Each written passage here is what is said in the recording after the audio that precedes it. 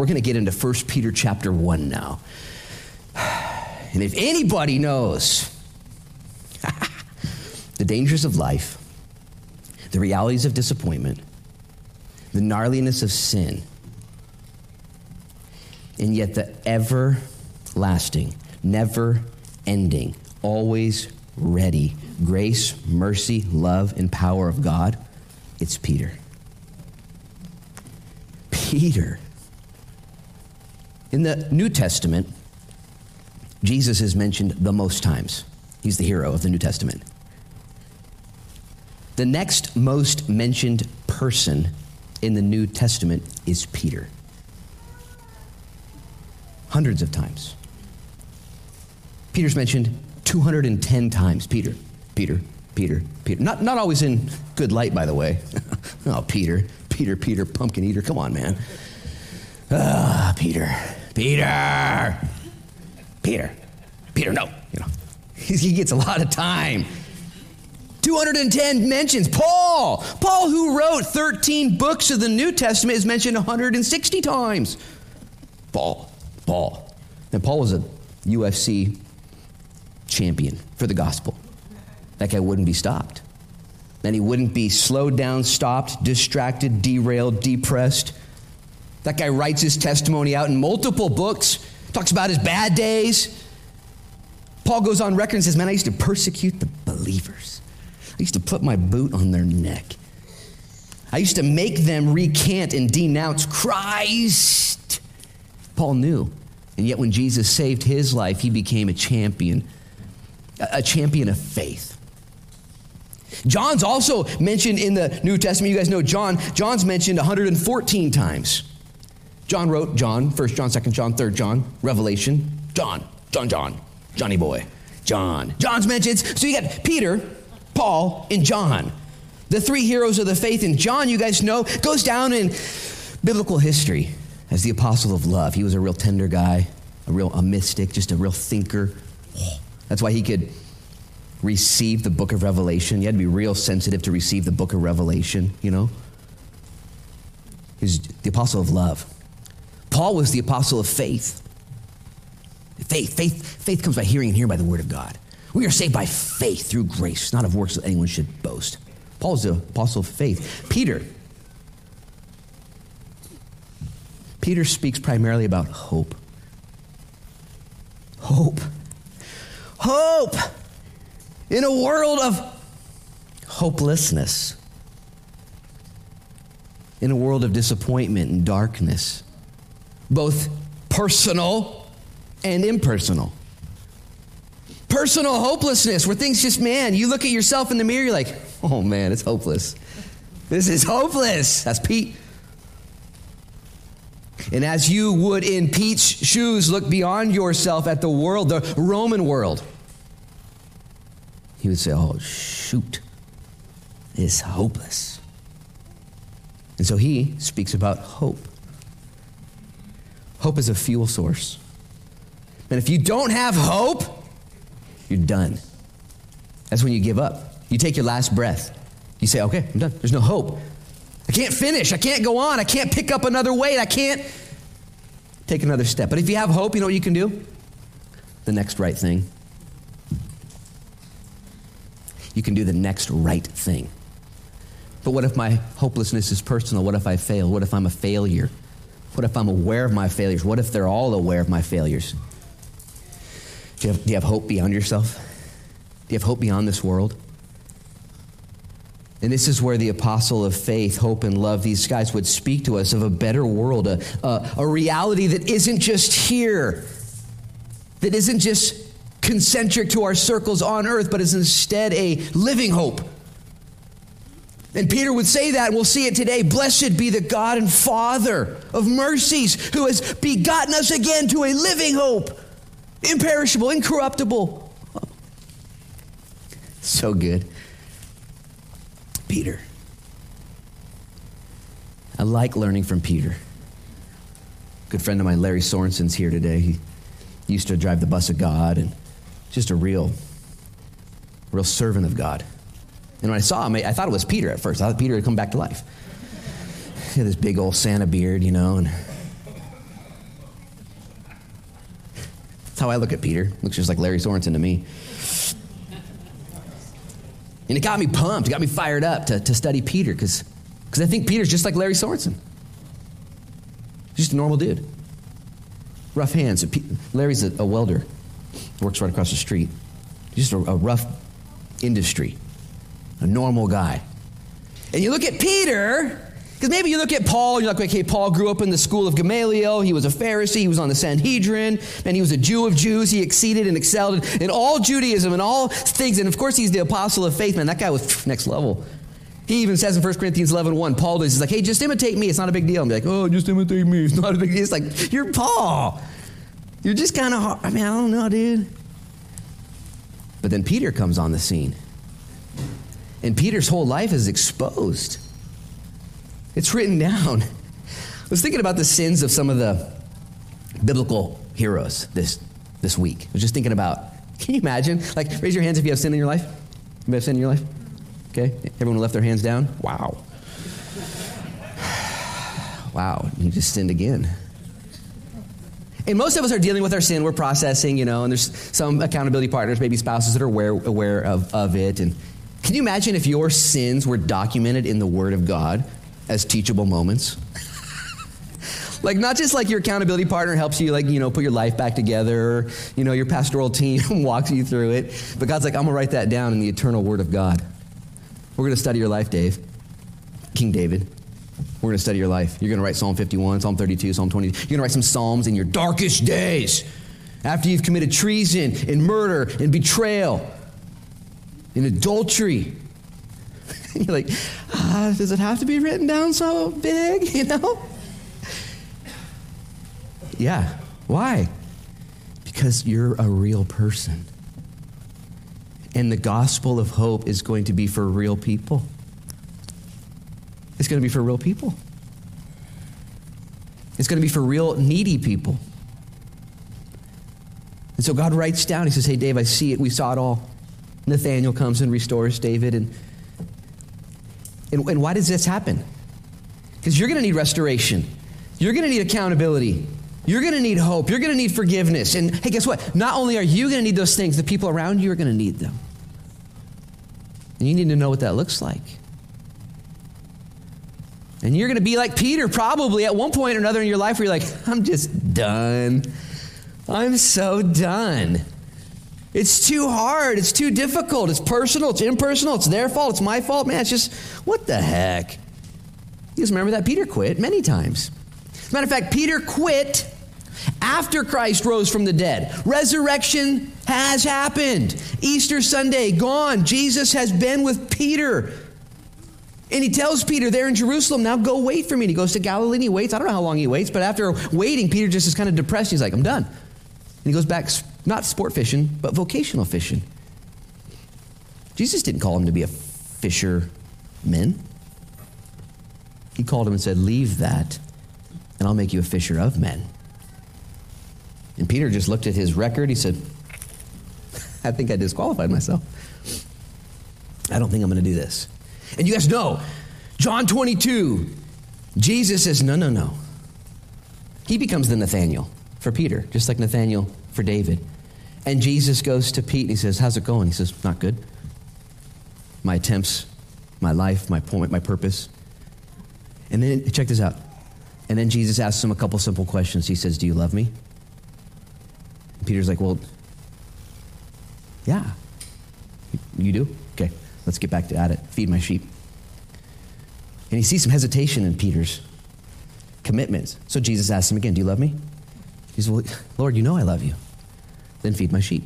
And yet he senses more hesitation. So Jesus asks him a third time, hey, Peter, do you love me? Peter gets frustrated at this point. He's like, dude, are you getting at something? Are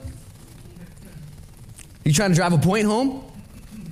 And he asked him 3 times, do you love me 3 times? Maybe it was to offset the 3 times that Peter had denied him in that one night. Peter was done. Listen, Jesus was not done. Your call and your election is sure, even when you are having a tough time, even when you're done. even when you don't deserve it. I think King David deserved to be king. Nathan was a gift of mercy. You guys who know the story. Nathan was a gift of mercy to deliver David from his failure.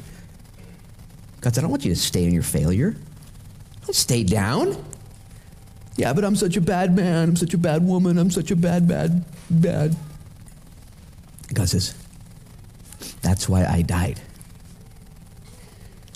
And now you who were sinful have been made clean because of my death. And you are now a witness, a testimony of what God can do in a man or a woman. This is the good news, friends. And maybe you need that today just to keep going. As we learn from Peter and listen to Peter, and as we understand his heart, his broken heart that God had put back together. If you've been running from the Lord, running from your call, personal failure, impersonal hopelessness, whatever the case is, Jesus is looking at you right now going, do you love me?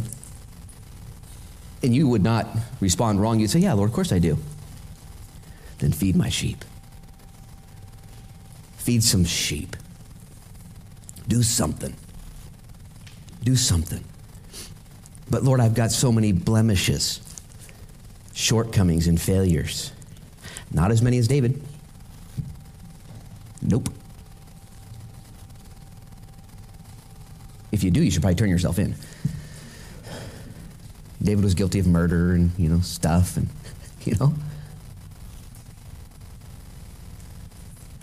Failure. This is why Christ died. Bring your sins to the Lord.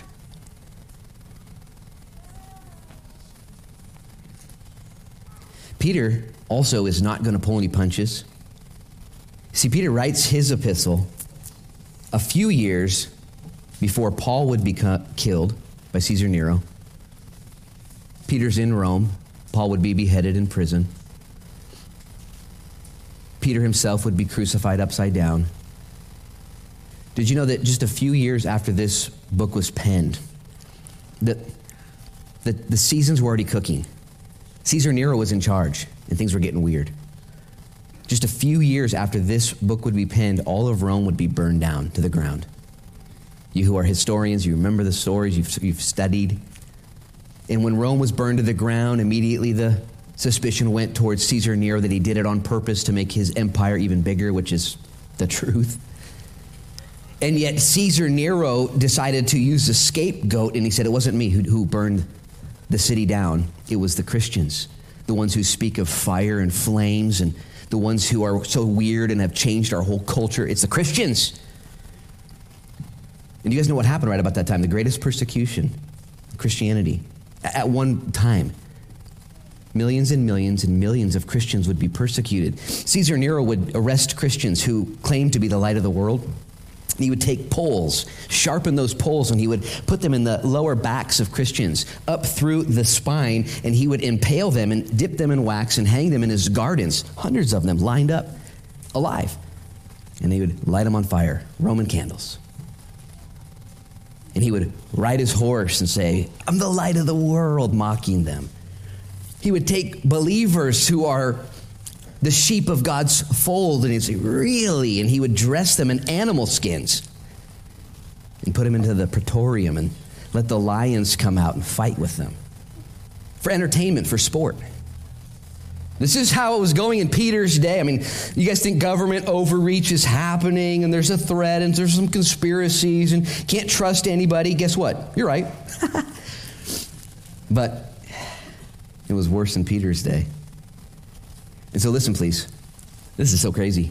If you're a Christian right now, what a crazy, it's so fun. This is so fun. God has taken the attention away from lesser things. Listen, please, this is very important. If you're processing, if you're going through anger or disappointment because life's not the same as it used to be, I was praying with some pastors on Thursday. Pastor from Lebanon, Calvary Chapel, Tom Sanderbrink. And he was giving testimony. There's about 8 other pastors. It was a Zoom call. And he said that their youth Their youth groups, their youth outreaches are exploding right now. He's got a youth team that is minded towards taking over the world.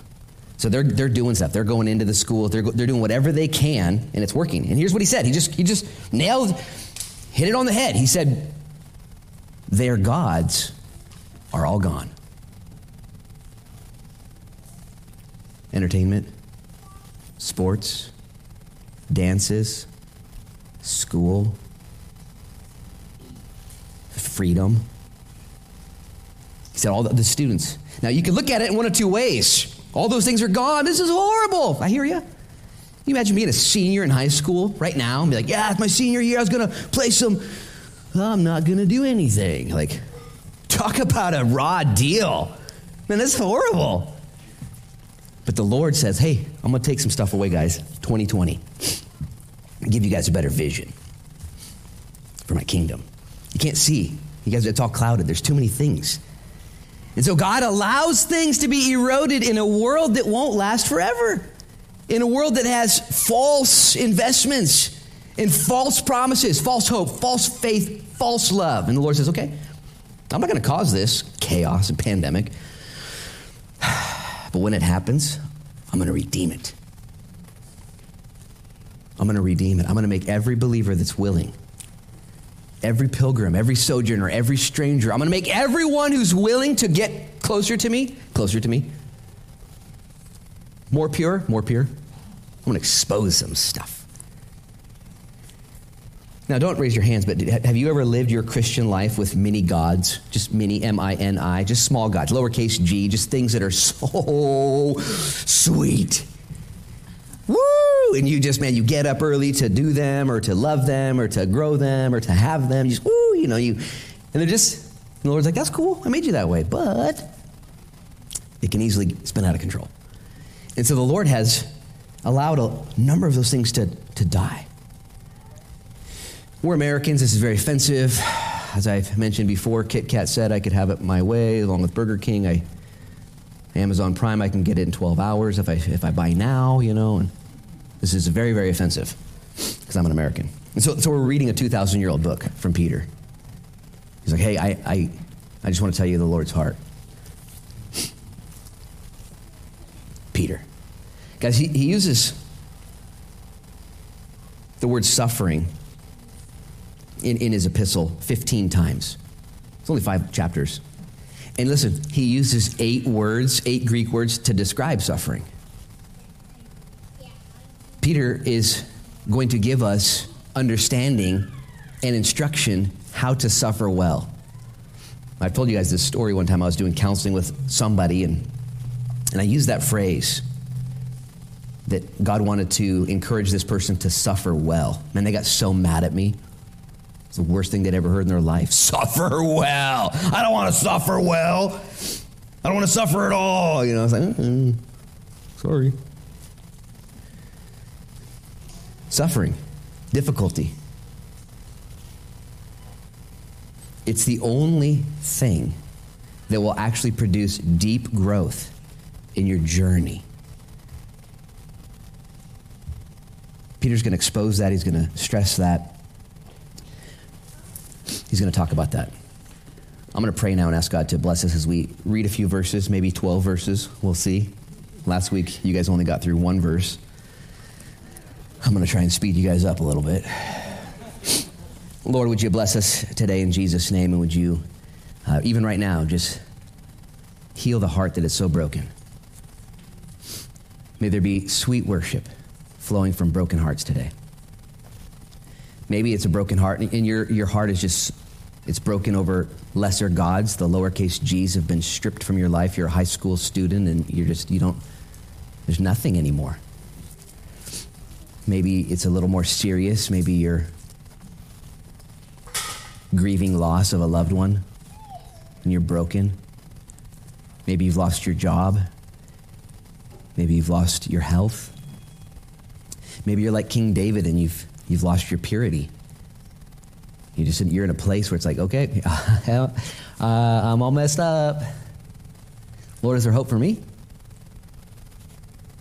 Lord, would you use your word to give us hope?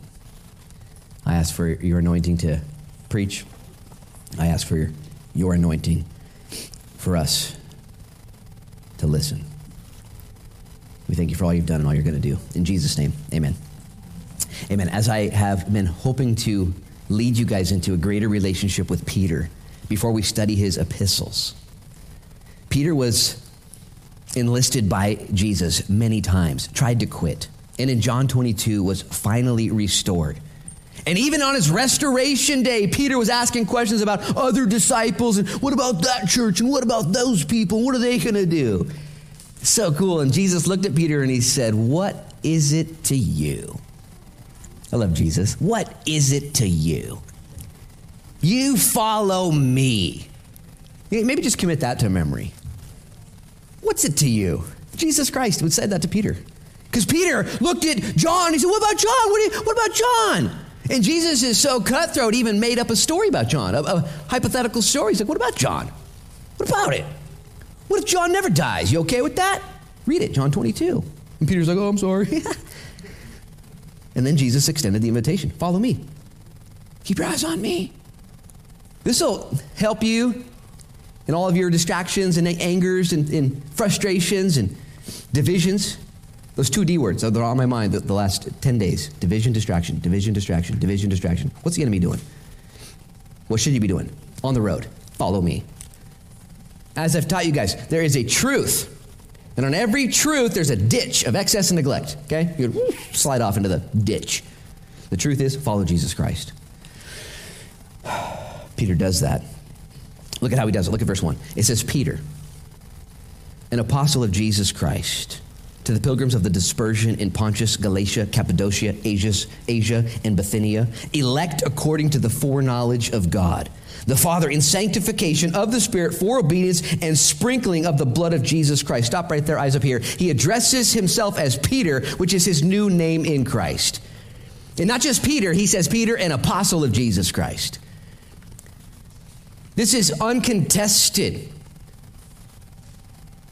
Paul would use a similar phraseology. Paul would say, Paul, an apostle of Jesus Christ by the will of the Father.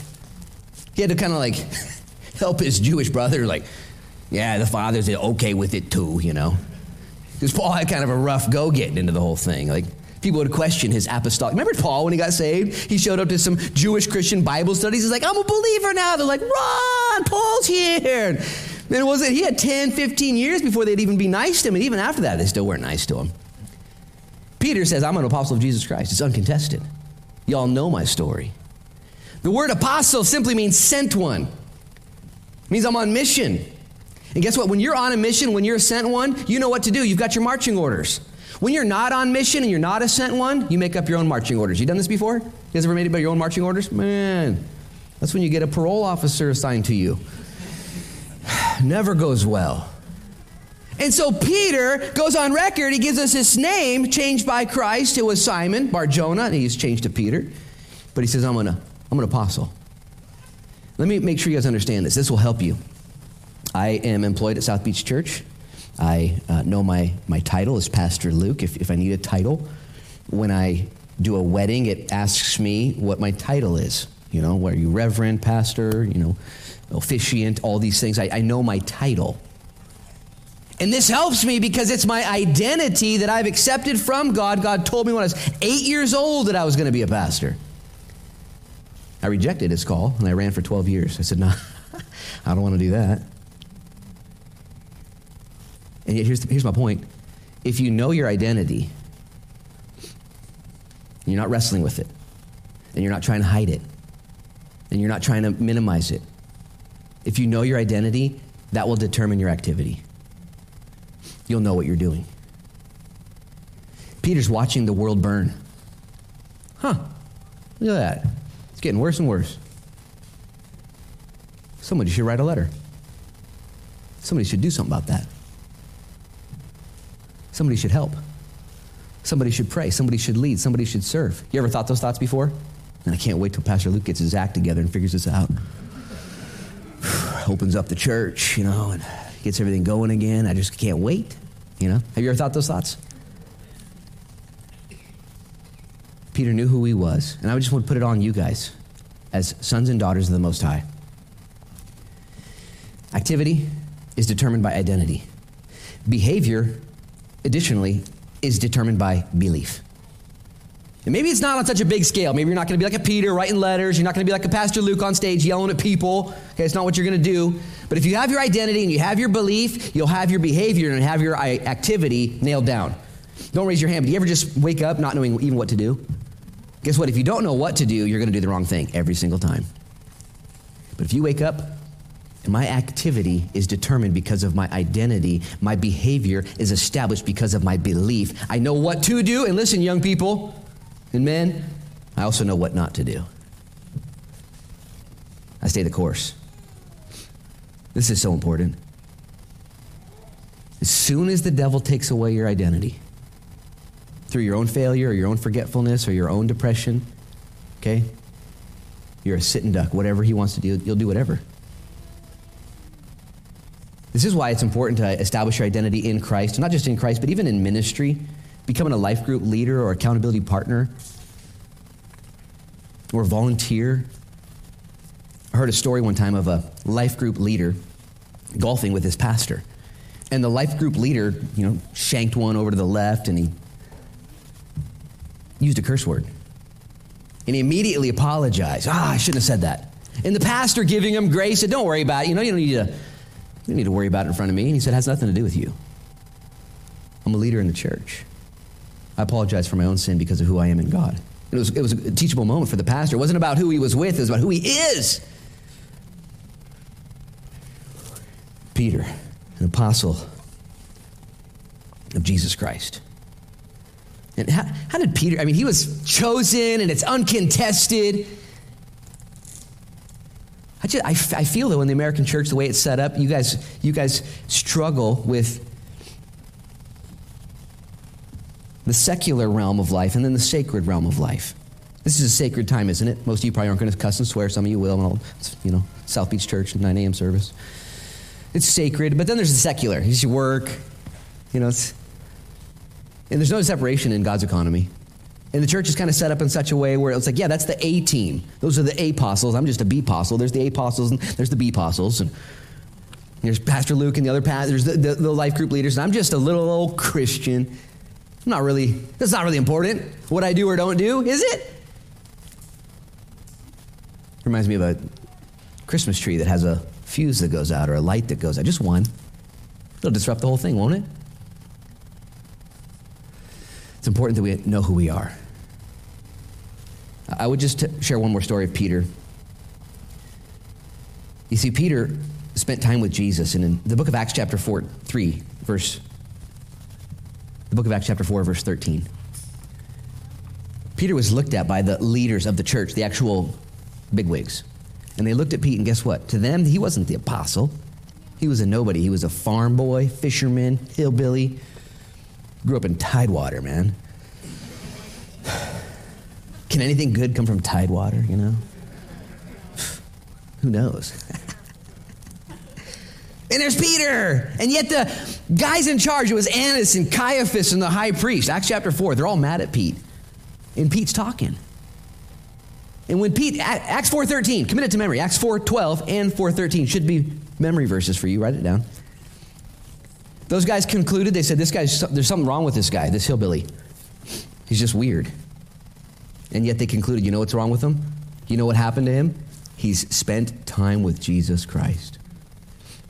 Jesus Christ has made this man bold. Jesus Christ has made this man different. Jesus Christ has made this man powerful. Your time spent with Jesus Christ will do the same. Your lack of time spent with Jesus Christ will also be evidenced and able to be told by your spouse or coworkers.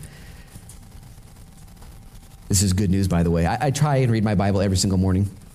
I try and read Christian books on leadership and on parenting and discipleship. Even though I'm already doing those things, I try and invest in the spiritual Luke Frechette. And I try and spend time with Jesus in his presence. This morning I got about 5:15, 5:30, and I went downstairs and I just sat there and just sat with Jesus. Just sat with him. Lord, I need to be filled with you today because I'm a normal dude. And apart from you, I can do nothing. but through you I can do all things. Peter he's just like Larry Sorensen. He's not that special. That's a joke. You guys can laugh. He's right there. I'm looking at him. But I've spent time with Larry Sorensen, and I've heard him pray, and I've received the word from him. And the same secret for Peter, for Larry, for you, for me, time spent with Jesus. Here's the great news. God can make somebody out of any nobody. If you're at home watching, if you're here, you're in Lincoln County, wouldn't it be awesome if the church became a bunch of nobodies that actually were somebody because of Jesus Christ? And we became different. You are, by the way, I don't know, you don't believe the hype. You are different. As a matter of fact, he goes on. He says, Peter, an apostle of Jesus Christ, to the pilgrims of the dispersion. And he lists the areas that the letter would be circulated. Most likely this would be a map where the postal route would go, and the book would be handed and copied, and Pontus and Galatia and Bithynia and Cappadocia and Asia. And he writes to them, but he gives them this title. You guys are pilgrims, you're sojourners, and you're strangers. For a couple reasons. Number one, because you're not where you're supposed to be. A lot of these guys were actually dispersed. They weren't at home anymore. They were asked to leave. You guys think we have it bad? You can't go into certain businesses or go to school. Can you imagine being put on a train and just taken away? Can you imagine? And so Peter's like, I'm going to write you guys a letter because you've been dispersed.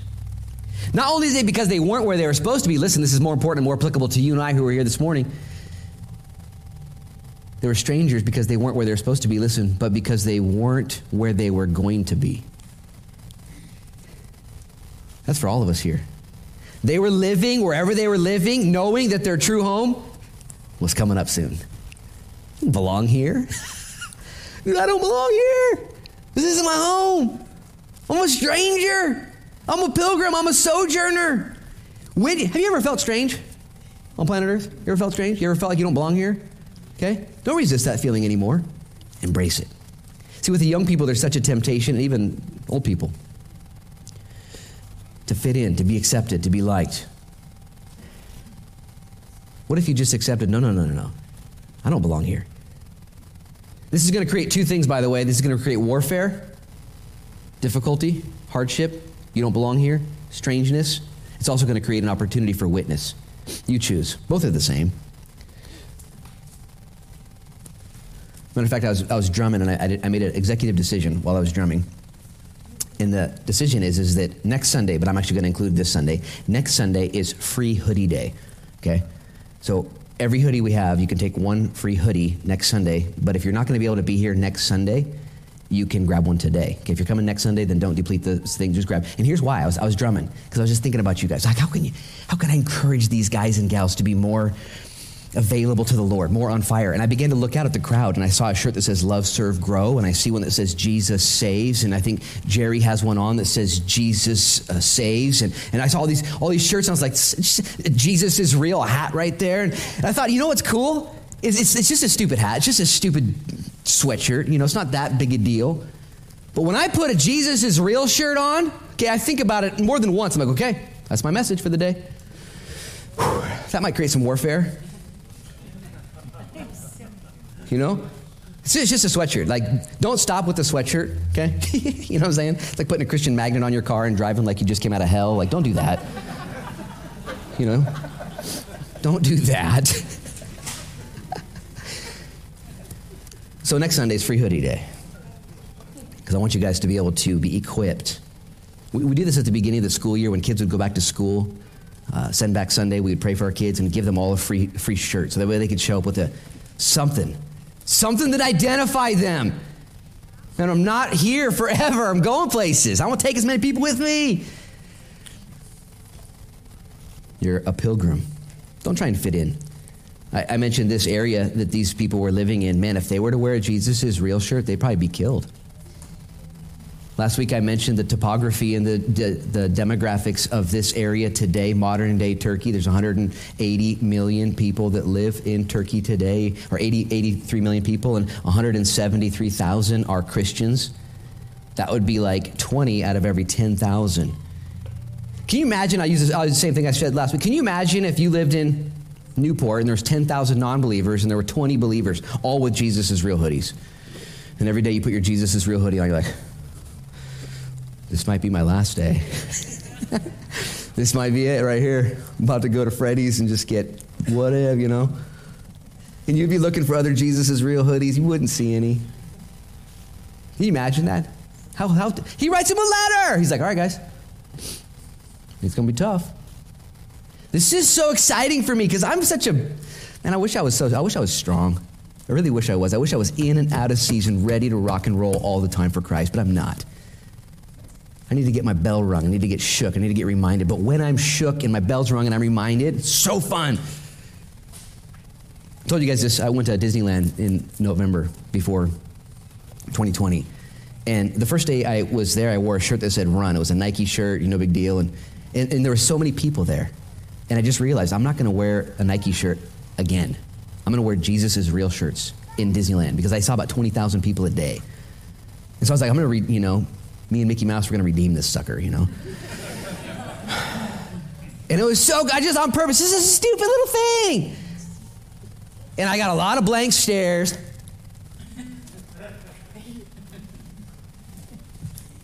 And then I got a lot of excited greetings. Oh, dude, I love your shirt, from the brethren. One time I was at Cinnabon in San Diego, or one of the California towns. I can't remember, they're all the same to me. And I had this keychain that said, I love Jesus. And I was at Cinnabon, and the girl working there had the same keychain around her. She was wearing it around. I was like, what? I was like, that's so cool. I have the same shirt. I love Jesus too. And she said, no, it's I love Jesus. That's my boyfriend. Oh, cool. Yeah, I'll get that to go, Different Jesus. It's hilarious. Be a witness. I'm never going to stop reminding you guys to do this. Never going to stop reminding myself. You live in your neighborhood. You go to your town. You have your friends. You have your Facebook account. Are you a witness for Christ or not? Every day. Ask me the same question. Okay, because I forget. I need to be reminded. Let's keep going because we're not going very far. They're pilgrims. They're going to have a tough time. It's not going to be a safe environment there. Eventually, this is going to turn very bad for them. So what's he do to encourage them? Verse 2. He gives them another title. Not just are they pilgrims, but they are elect according to the foreknowledge of God the Father in sanctification of the Spirit for obedience and sprinkling of the blood of Jesus Christ. Stop right there, eyes up here. Guys, you might need to go home and dissect this and get a commentary. I'm going to do my best to explain this. This verse right here is why haters and critics read Peter and say there's no way a fisherman from Galilee wrote this stuff. It's too theologically powerful and accurate. It's too laser-like. Verse 2, he goes into two prime controversial doctrines and discussions, one of election and one of the Trinity. And Peter, this fisherman from Galilee, is like, let's talk about election. Woo, cannonball. And he jumps right in. Not only that, let's talk about the Trinity. He mentions the Father, the Spirit, and Jesus in one. The word Trinity is not in the Bible. I don't know if you guys know that. It's not in there. The idea behind the Trinity, the Trinitarian Godhead, that God exists in three persons, equal. And yet our finite minds can't understand it. There's God the Father and God the Son and God the Holy Spirit. And it's referenced throughout the Scriptures. There are denominations, there are cults out there that say, no, there's no such thing as the Trinity. I'm like, it's pretty obvious. It's right here. And Peter nails it down for us. We're going to talk about that. But before he does that, he calls the pilgrims and sojourners and the ones who are wandering, the strangers, he calls them elect. By the foreknowledge of God. That word elect means chosen. That they're chosen by God according to his foreknowledge. Now let's go ahead and chase this down. I'm not going to spend a lot of time on this, although I have spent months and years studying, debating, refuting, arguing, and rejecting various depths of the doctrine of election. Let me help you to stay simple. I'll ask you a question. Does God know everything? Yes or no? Yes, okay. So because God knows everything, can God learn anything? Okay, no, not a trick question. Okay, God knows everything. He can't learn anything. He is before time and after time. He created time for us. He's outside of it. He's omniscient, all-knowing. And so because God knows everything, can't learn anything, nothing surprises God. When somebody gets saved, God is not up in heaven going, no way. Them too? Wow. Incredible. Man, this thing's crazy, you know. He's not up in heaven sitting on the edge of the throne wondering, okay, oh man, I thought we were going to get him with that altar call. Dang it, Luke, you blew it, you know. No, you're elect according to God's foreknowledge. That is, God knows before time began, listen, who at the end of time, in the span of time, God knows everybody ever who would ever get saved. He just knows. It's not a surprise. And so because God knows who's going to get saved, he knows the end from the beginning, God has elected that plan of his salvation is good. You're elect through the foreknowledge of the Father. God saw all of creation from Genesis chapter 1 to Revelation 22. And he said, let's do it. Before the last breath will be taken on planet Earth, God knew it. Now, this is something you just need to accept because your finite mind won't work very well. There are groups of people who take this theology and say, well, let's figure it out. Let's make an acronym and let's kind of decide how God does this. I've chosen in my simple mind to come up with a little conclusion. God elects and saves, yes.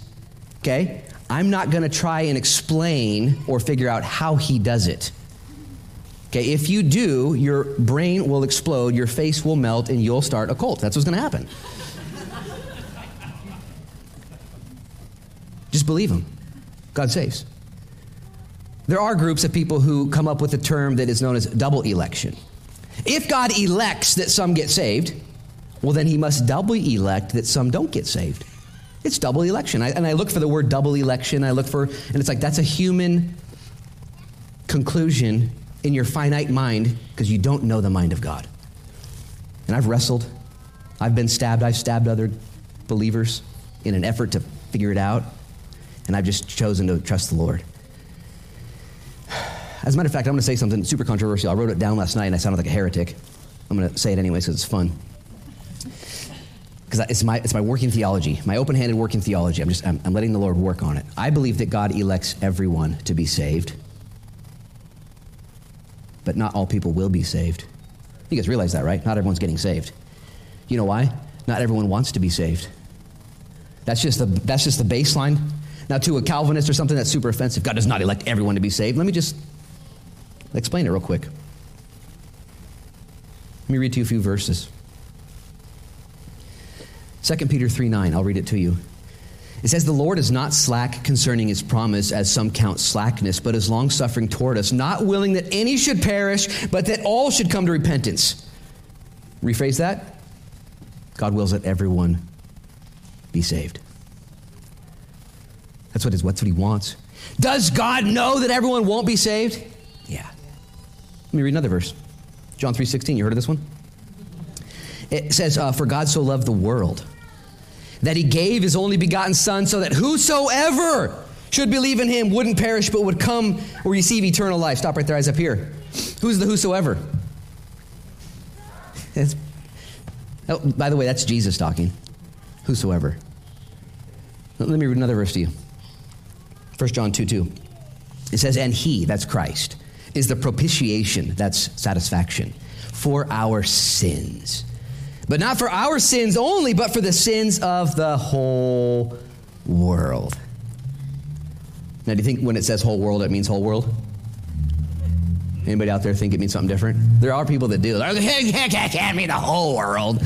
It only means the whole elect world. It doesn't mean whosoever, it means whosoever is elect. That's what it means. And it's like, hey, you know what? And let me make sure you guys understand why I'm saying this. I believe God elects all to be saved. Not all will be saved because the depravity of man's heart, okay, will reject mankind. There are those who are depraved who will not soften.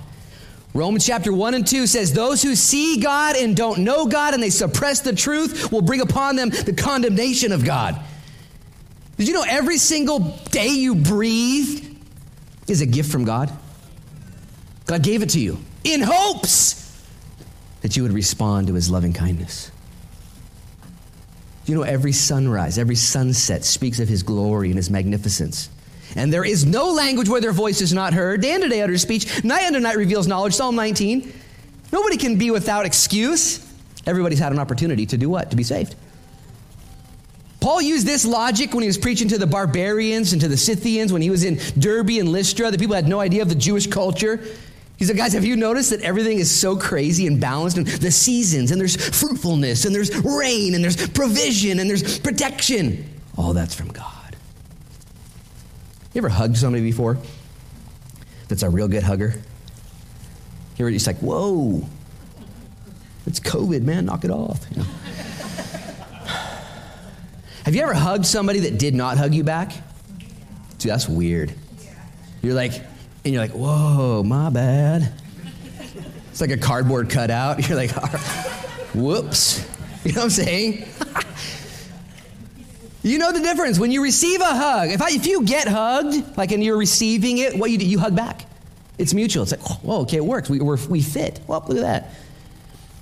It's got to be both. I use the illustration that God is hugging everybody. For God so loved the world that he hugged them through his son. The stars, the moon, the sun, provision, grace, mercy. It's all being poured out on planet Earth. You have to make stuff up about planet Earth and about the story of the Bible and about the church and Christians and the Holy Spirit. You have to just, nope. And you have to resist the hug. It goes stiff. You know, God's trying to hug you. Nope, nope, nope. Anyways.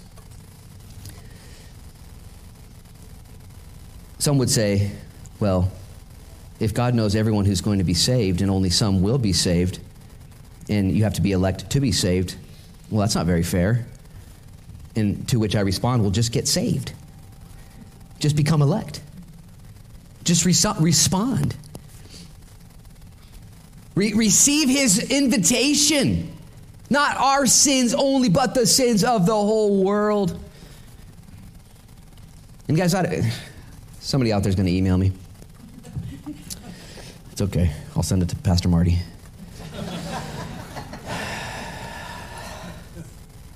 I think I asked you guys to email all those emails to pastormarty@gmail.com. And then we went ahead and looked up that email address, and there is a Pastor Marty like on the East Coast. So just keep them going to him. He's loving it. He's loving it. Let me make it more personal real quick. You're a sojourner, you're a pilgrim, you're a wanderer, but you're also elect. Your identity determines your activity. Has God chosen you? Are you saved? Dude, there is no room for depression in your life. I walk depressed. I forget. There's no room for powerlessness in your life. And yet I set down my power source. There's no room for confusion or despondency or weirdness or sin or evil in your life. You're elect. And how am I going to stay fired up, centered, on target? Remember your election. It'll change everything for you. I'm going to heaven. That's the next shirt, Bo. Write that down. I'm going to heaven. I just want to share this. I'm going to heaven, okay? Going to heaven.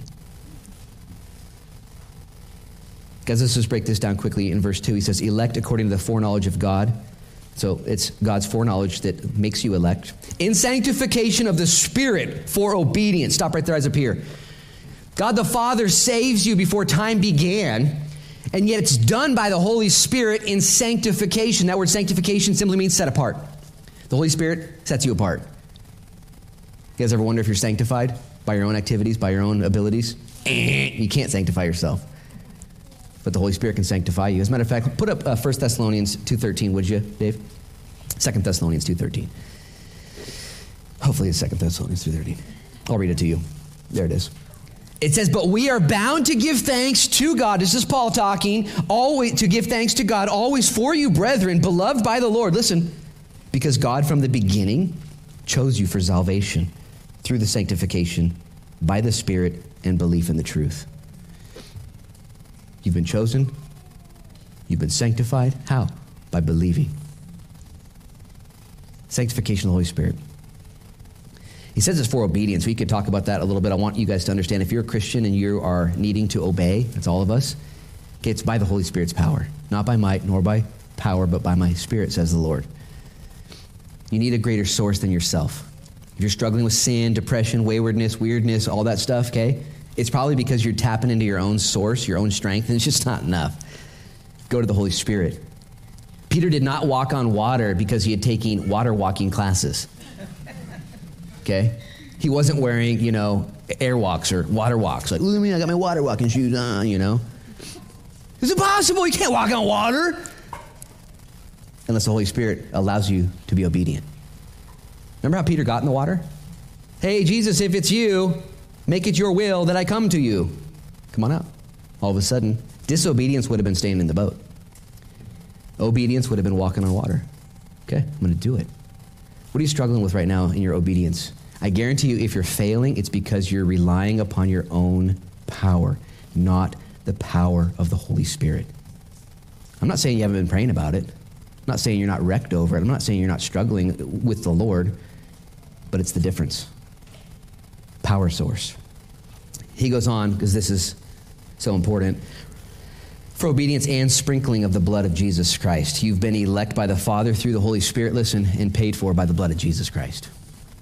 The sprinkling of the blood of animals was something the Jews would understand. Every year, 3 times a year, 3 separate feasts, they would take the blood of an animal and sprinkle it on the mercy seat and even sprinkle it on the people. And it was an atonement, a sin offering of a dead animal. And what it would do for them then is it would push their sins forward to the next year until they would do it again. Eventually Christ came, and it was the sprinkling of his blood that once and for all gives us forgiveness of sins. He ends verse 2 by saying, grace to you and peace be multiplied. I just want you guys to understand this. It's very simple, but if you don't have peace, it's because you don't understand grace. Grace comes first. Don't raise your hand. Who wants peace? Who wants a peaceful heart? Okay? Grace and peace be multiplied unto you. One more verse and we're done, because we're not going to get to verse 12, apparently. Man. Verse 3, he expounds upon his joy. He focuses now to God. He says, blessed be the God and Father of our Lord Jesus Christ, who according to his abundant mercy has begotten us again to a living hope through the resurrection of Jesus Christ from the dead, to an inheritance incorruptible, undefiled, that does not fade away, reserved in heaven for you who are kept by the power of God through faith for salvation, ready to be revealed in the last time. In this you greatly rejoice. Stop right there, eyes up here. Peter begins by saying, blessed be our God. Do you know this? Your God is so good. Jesus would use this term, blessed are the pure in heart, for they shall see God. Blessed are the meek, for they shall inherit the earth. Blessed, talking about us. This word blessed is applied differently. He's saying, blessed be God. Not that God is blessed, but what he's saying is this God is amazing. Praise God. Praise the Lord. Blessed be God. He's taking this spin. Now, you're a sojourner. You're a pilgrim. You're a stranger. You're elect because of all these things. Blessed be God. Verse 3, the God of our Father and Lord Jesus Christ, who, listen, according to his abundant mercy, has begotten us again to a living hope through the resurrection of Jesus Christ from the dead. Stop right there. Eyes up here. What's your hope in right now? Let me just say it differently. Your earthly hopes will slowly fade away and disappoint you eventually. Your earthly hopes. Blessed be the God and Father of our Lord and Savior Jesus Christ, who has begotten us again to a living hope. A living hope through the resurrection of Jesus Christ from the dead. How do you know that your hope in Christ is secure? Because the tomb is empty. Because Jesus rose from the dead. The tomb is empty. And let me say it again. Make sure you understand this. Your earthly hopes will slowly fade and fail and dissipate and disappear. They just will, because they're not alive. How many hopes have you had to let go of in your life so far? Hope's a powerful tool. Man, I hope this and I hope that. And you can have these hopes, and all of a sudden you're hoping, and pretty soon it's just reality hits. Remember the Portland Trailblazers 1992 team? And they made it to the NBA Finals against the Chicago Bulls. And it was a good year to be a Blazer fan. Just hoping hoping. In game 6, they lost. Jerome Kersey and Cliff Robinson, Clyde Drexler, Danny Ainge. I just turned 12 years old. I was Rip City, man. Rip City was wild. And I was homeschooled at the time. And I lived there at 650 Southeast 3rd on Fogarty Hill, and I had this little basketball hoop. And I remember I would go outside and I would practice my layups and my dunks. I had to dunk off of like a table, but I was dunking. And I'd practice my long shots. And I tell you what, as a 12-year-old kid, I had a hope. I actually hoped, I believed for a second, for a little while, that I could be a Portland Trailblazer. Until about 2 years ago, I realized it's not going to happen. It's not going to happen. But I remember, like, I'd tell a few people, like, I think I can make the Blazers. And they're like, oh, cool. Yeah, maybe.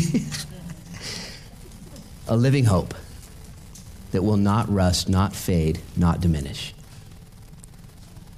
Last story, guys. Listen, please. In Luke 24, it's the first Easter, and everyone in Jerusalem was hopeless. Their hopes had been crucified. It was over. And Jesus, on purpose, saddled up next to one person, 2 people, 3 people. He just kept doing conversations. And he met these 2 guys on the road to Emmaus that were completely hopeless, devastated, and depressed, disappointed. And he walked with them. And he talked with them. And eventually he was able to convince them, guys, the tomb's empty. Resurrection. It is a living hope that will not fade. I'm trying to say this nicely, but your earthly hopes will die. They will fade. We are pilgrims, sojourners. It's going to get nasty.